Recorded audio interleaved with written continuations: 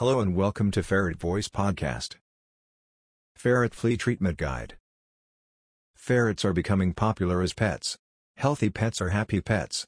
Just like cats, dogs, and other animals, ferrets can get flea infestation. Ferrets get affected by fleas when they spend time outdoors. Exposure to cats and dogs that have a flea infestation can also cause infestation. Flea infection can leave your pet irritated and uncomfortable. In this article, we will talk about almost everything related to a flea infestation in fleas.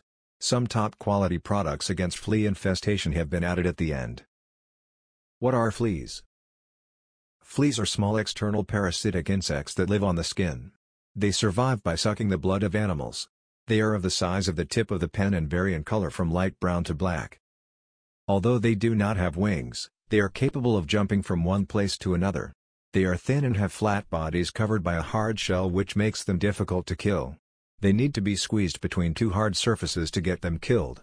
They have a short life cycle and reproduce quickly. Your pets can be a potential host to them for reproduction. In case you do not have pets, your yard can be a possible host where they can thrive and end up giving you flea bites. You cannot get rid of them without having a proper pesticide treatment. The most common type of flea that affects ferrets is Ctenophilides felis. Other types can also infect if ferrets spend most of their time outside.